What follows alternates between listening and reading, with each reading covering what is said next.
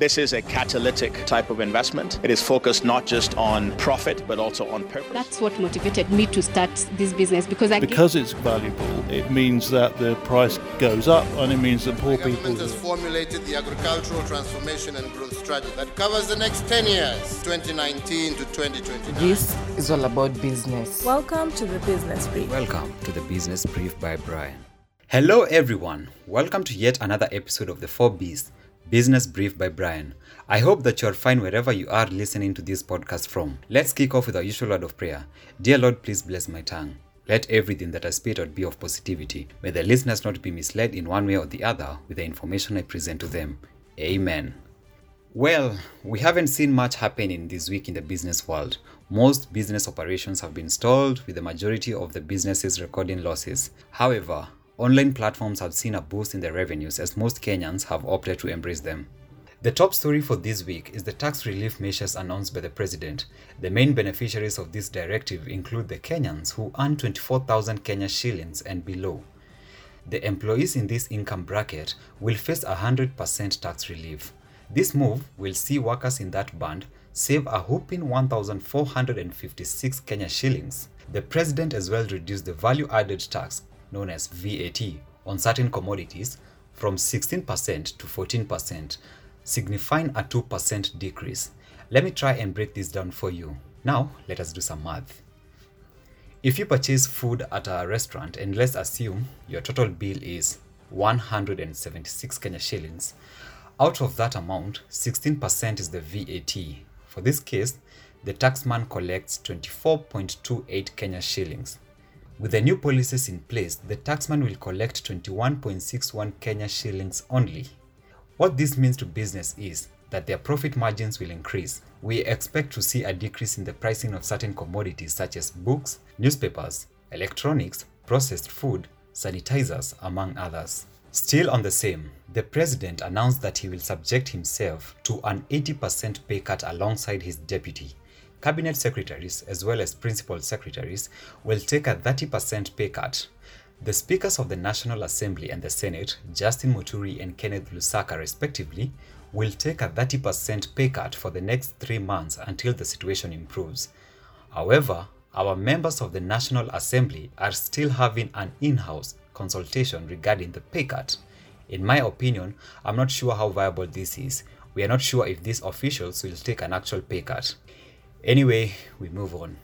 The national carrier Kenya Airways during the week planned to ferry American citizens who are stuck in the country back to the United States. This was after the US Embassy gave its citizens the last chance to fly to their country. Remember, global airlines have been grounded by the ongoing coronavirus pandemic. The conditions for the flight's takeoff was if all the seats were sold.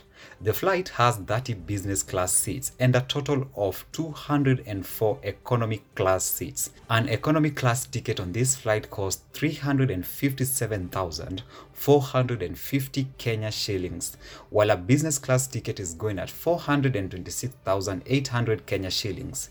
Following the grounding of all international flights, the carrier has been reaping losses, a big hit on its revenues. Chances are, if the pilots have to fly the plane back to the country, it will come back empty. Now I know most of you can relate to what happens to our matatus during the festive seasons. The prices hike most of the times. It doubles since the matatus have to cater for the return cost. When the airline launched its first flight to New York, JF Kennedy Airport, those who are returning to Kenya paid only 89,000 Kenya shillings for the economy class seats.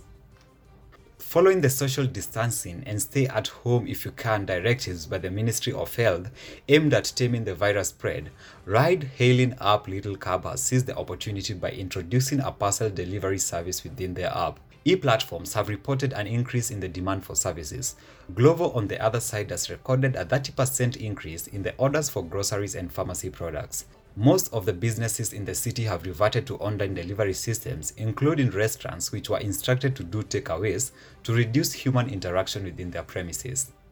In another story, Kenyan organizations have been hit by cybercrime threats, estimated at 37.1 million in the last 3 months of 2019. Compared to the previous quarter, this represents a 47.3% increase in the number of threats. According to an ICT survey conducted by the Kenya National Bureau of Statistics in 2016, Kenya lost 18 billion Kenya shillings to cybercrime. However, firms are taking necessary precautions by investing more to achieve cybersecurity. In 2018, Serianu Limited conducted research on cybersecurity in the country, and 26% of the respondents said they spent 1 million Kenya shillings in cybersecurity investment. The majority of them were the banking and financial sectors, since they are the most targeted. In 2018, the cost of cybercrime was standing at a whopping figure of 29.5 billion Kenya shillings.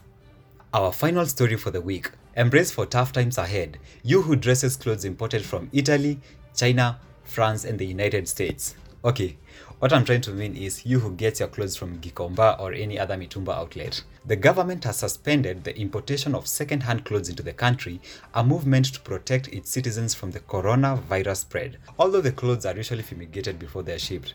Maybe this explains why they normally have a unique scent. Apart from public safety, there's a need to improve sales of locally made apparel. In the first 9 months of 2019, traders spent 17.8 billion shillings on second-hand clothes and footwear importation, being a 6.9% growth, or 1.14 billion more than the same period the previous year. The lucrative second-hand clothing market has seen traders from China, which is a major source market, open shops in Gikomba, Kenya's largest informal market. Alright guys, we've come to the end of this week's episode. If you have any form of feedback, feel free to contact me through the email on the description panel. See you next week. We don't know what's in stock in the business world. Keep it locked with the 4Bs. Business Brief by Brian. Cheers.